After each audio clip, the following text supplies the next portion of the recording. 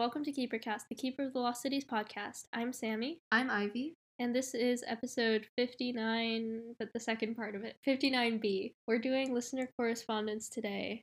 First, we have a message on Tumblr from Our Blood is Our Ink.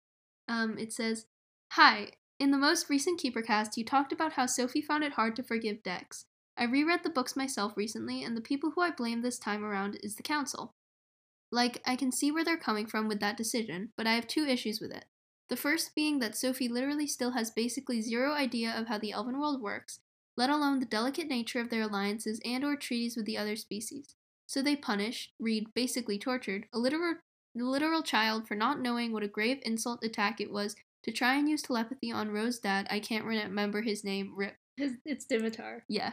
The second thing is that Dex was first manipulated into the creation of a circlet and then coerced by at least 12 adults who were his species leader into completing the circlet and adjusting it for Sophie.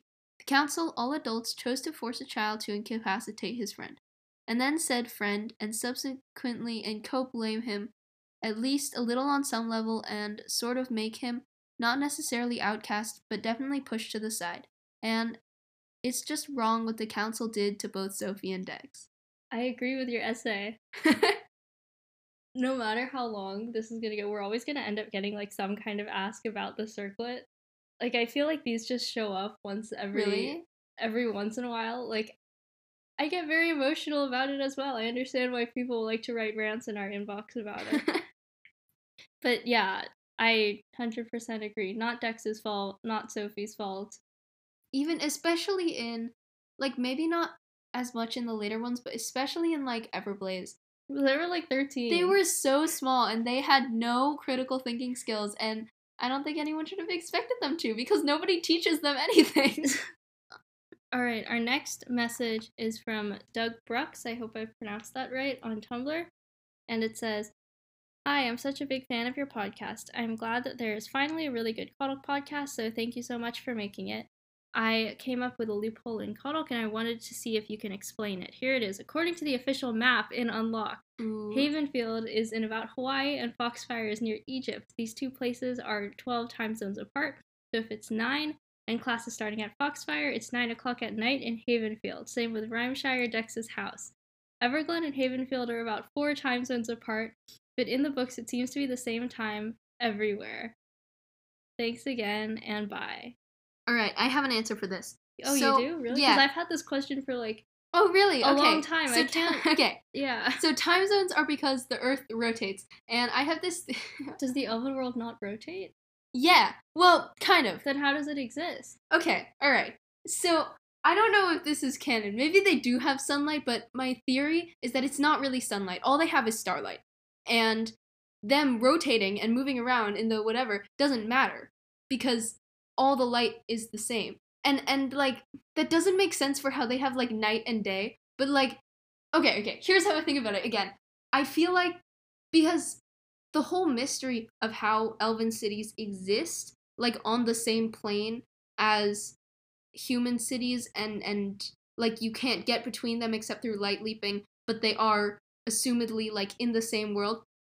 It doesn't make sense, except kind of the way that I think about it is that elven cities are inside these like giant refractive light things. I think that's canon. Is that canon? Okay. They said a lot of them were hidden using illusions. Excellent. So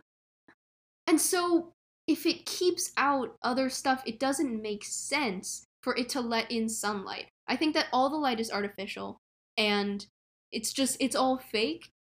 And so time zones don't exist. And so I think that it's all in the same time zone, because time zones only exist if you have like an uncontrollable like sun that the different parts are in different places. But in the elven world, I don't think they have the sun. So like they can do whatever they want. That's a really cool theory. However, I have a rebuttal to that. Oh, because they have the sun, moon, stars thing? No, because there's this weird detail from book 1 that I do actually remember, despite not remembering most of the actual plot. And it's that when Fitz takes Sophie to Eternalia for the first time, I think it's daytime. And then when they immediately light leap afterward to Luminaria, it's nighttime over there. No! Ooh. But, like, then again, there are inconsistencies in the first book, like the pizza line. So, I don't think it really matters. Maybe Luminaria's just nighttime for the dramatic effect. They That's specifically just want to be extra, and so they do that. The elves just live for the drama, so they structure Yes. all of their fake sunlight and moonlight around what would be the most dramatic thing as possible. Exactly. That's how it works. We figured it out. Problem solved. One from Anonymous just says in all caps, "You're amazing." Thank you. I agree. I am amazing. We are amazing. We are. Well, sure. Tell yourself that. Yeah. So that was nice. Thank you. Yeah. Thank you so much. Our next message is from Pastel Fairy with some X's in there. The message says, "Hi, I love your podcast. I have a question for you. Who bakes, Lynn or Morella? I have this weird dream that Morella bakes while Lynn somehow sets the water on fire and gets flour all over herself." I can see Morella baking. I can see both of them being, like, not being able to bake, but then they try and, like, they both fail. I actually feel like Lynn and Morella would kind of be the opposite at baking. Like, Lynn likes to bake a lot, but she's not super good at it, whereas Morella has, like, never baked before, but then she tries, and then she's suddenly amazing at it. I can see that, yeah. I feel like Morella would do the thing that's like, I could do it for 1 minute, 1 million degrees at 1 second. Although Morella also strikes me as the kind of person who can do math, so maybe not. You think Morella can do math? I think Morella can do math. I don't think any of the keepers can really. I mean, I they think don't teach them math. That's true. They don't have a math class at Foxfire. Maybe Dex can do math, and maybe Fitz, but they're like the only ones that I would say are mathematicians. I really like how, like, so Lynn and Tam canonically get like really high scores on their Foxfire entrance exams, right? But we know that the Foxfire entrance exam is just a test of your abilities, right? I just think that the Lost Cities, like, they don't really value, like, math and stuff like that. They value, like, your magical abilities and stuff. So I like the idea that, like, they're, like, you know, like, they are, like, they would be considered, like, oh, like, they're, like, super, like, high testing and stuff. But really, they're, like, terrible at math. They're just, like, powerful. I feel like the elves do need some kind of... I'm sorry, this is really off topic. But I feel like the elves do need some kind of basic baseline knowledge of math, because they have all this stuff about, like, light leaping degrees and angles, and that's true. They you have need facets. to know, like, geometry for that. Oh, I want a character who, like, makes crystals. Like, yeah, like, that's their job. Oh, that'd be cool. That was awesome. Another anonymous message says, "Hi, I love your podcast. Also, I have a theory about echoes. Umber said the shadows would change them, and what if they actually changed them? Sophie got an echo in her head, and after flashbacks, she is more impulsive and doesn't think through the consequences as much. And Fitz got an echo in his heart, and after he gets that, his emotions become a lot stronger." That's interesting. I think it's both, right? Like, I think that it's kind of all connected in that, like, it changes them emotionally because of the experience of having it. Like, yeah, I agree. Yeah. Like, I don't think it's the echoes themselves that change it. It's just the trauma. Yeah, it's the trauma of being attacked and injured, and all the things leading up to that. Mm-hmm. The two do go hand in hand, I think. Next is a submission on Tumblr from Elle. It says, "Your podcast is amazing. To show my gratitude, here are some Dedrick jokes." Thank you. I love Dedrick jokes. Okay, wait, you want to switch off? All right. 1. Kenrick is honestly my favorite character. He's fire. Hey! 2. I guess you could say that Kenrick's plans really did go up in flames. And then the ask ends with, "Also kind of random, but pangender, ace, gray romantic, lesbian Lynn. Totally not me projecting." Very valid of you. Another ask on Tumblr from Random Thoughts and Books says, "Hi, I recently discovered your podcast and I love it. I'm not sure if you've answered this, but what do you think will happen to the fandom after the movie comes out? Do you think the movie will be awful like the PJO movies, or really good like insert good movie based on a book here?" Hunger Games was pretty good. I'd say, yeah, as far as adaptations go, Hunger Games was pretty good. Shadow and Bone is also on my mind because it's recent as, like, a pretty good adaptation, even though the plot was different. Yeah, that's true. I think the movie's gonna be good. Yeah, I hope so. I hope the movie is, well, one, I hope the movie's gonna be made, because, like, even though it's been announced, we're still not I'm not gonna be 100% convinced until we start getting like casting. But secondly, yeah, if it does end up existing, I hope it's good. I really hope it's good. But honestly, it wouldn't really bother me personally if the movie is different than the books or if the movie isn't good. Because like I mean like it would be sad if we have a bad movie, but the books still exist as a separate thing. As for the question about what I think will happen to the fandom after the movie comes out, it's gonna get a lot bigger. I don't interact with the fandom at all, but I think it would be fun for it to be bigger. I don't know, because I think more people would get into the books then. That's true. It would definitely be good for Shannon because a lot more people will be buying the books. I admit I don't interact with the fandom a ton anymore either because it's gotten bigger and I find that a little bit scary. So I don't know what's gonna happen if like it gets a lot bigger than even this once the movie comes out. I also feel like there aren't like, I don't know, like there aren't like that many bad takes. Or maybe I'm just naive. Yeah, I'm trying to think of like all the possible discourses that could show up with the movie. I guess there are like all the things that they'd change about the movie Yeah. that like people would be complaining about that, but like hopefully if they're not like terrible changes, I don't mind. Yeah, it's like whatever. Yeah, I don't mind changing it a little. Next message is anonymous. It says, "Hi, big fan of the podcast. This doesn't have anything to do with Kodok, but what type of music do you guys like?"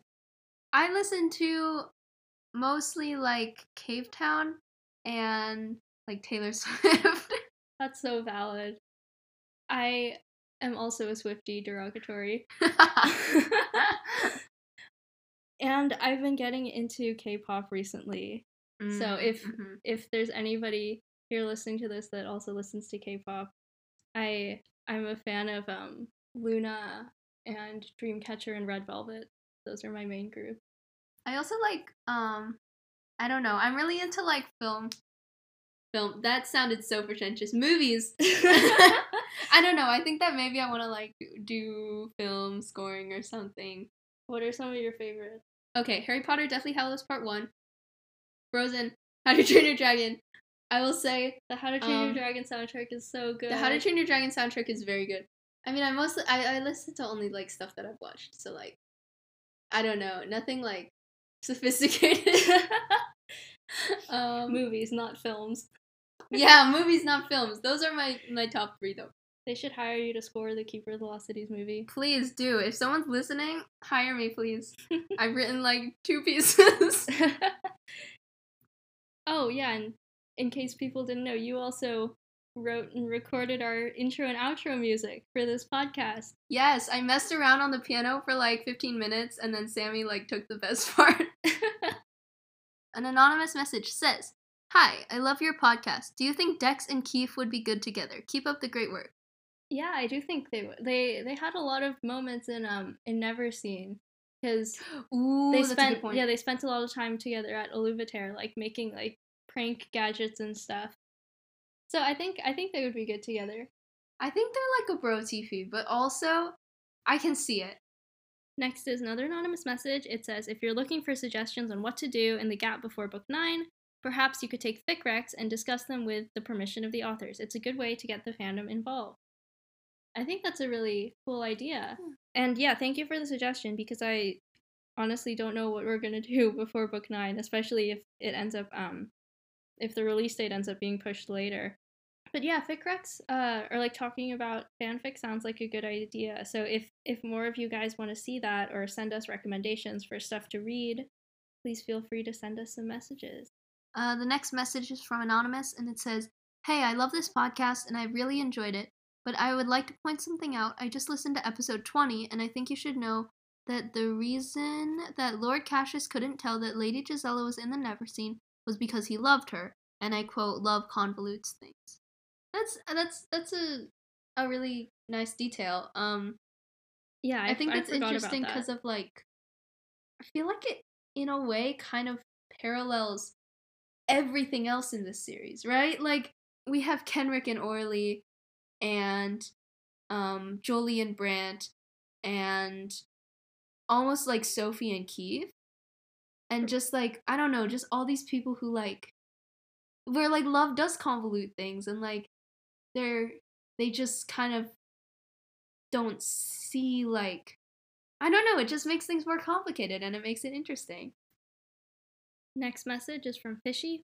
It says, "Hi, I really like your podcast. That's all I wanted to say. Smiley face." Hi, I really like your name. Yeah, Fishy. I don't know if that's your actual name, but I like it. I love that name. Fishy. But thank you for your message. We appreciate it. Another message on Tumblr. Rain YRX says, "See, I think it's Rose. Like the X is in place of an O. I'll trust you." Says, "I really love this podcast. Thank you." Thank you. We love you. Yeah.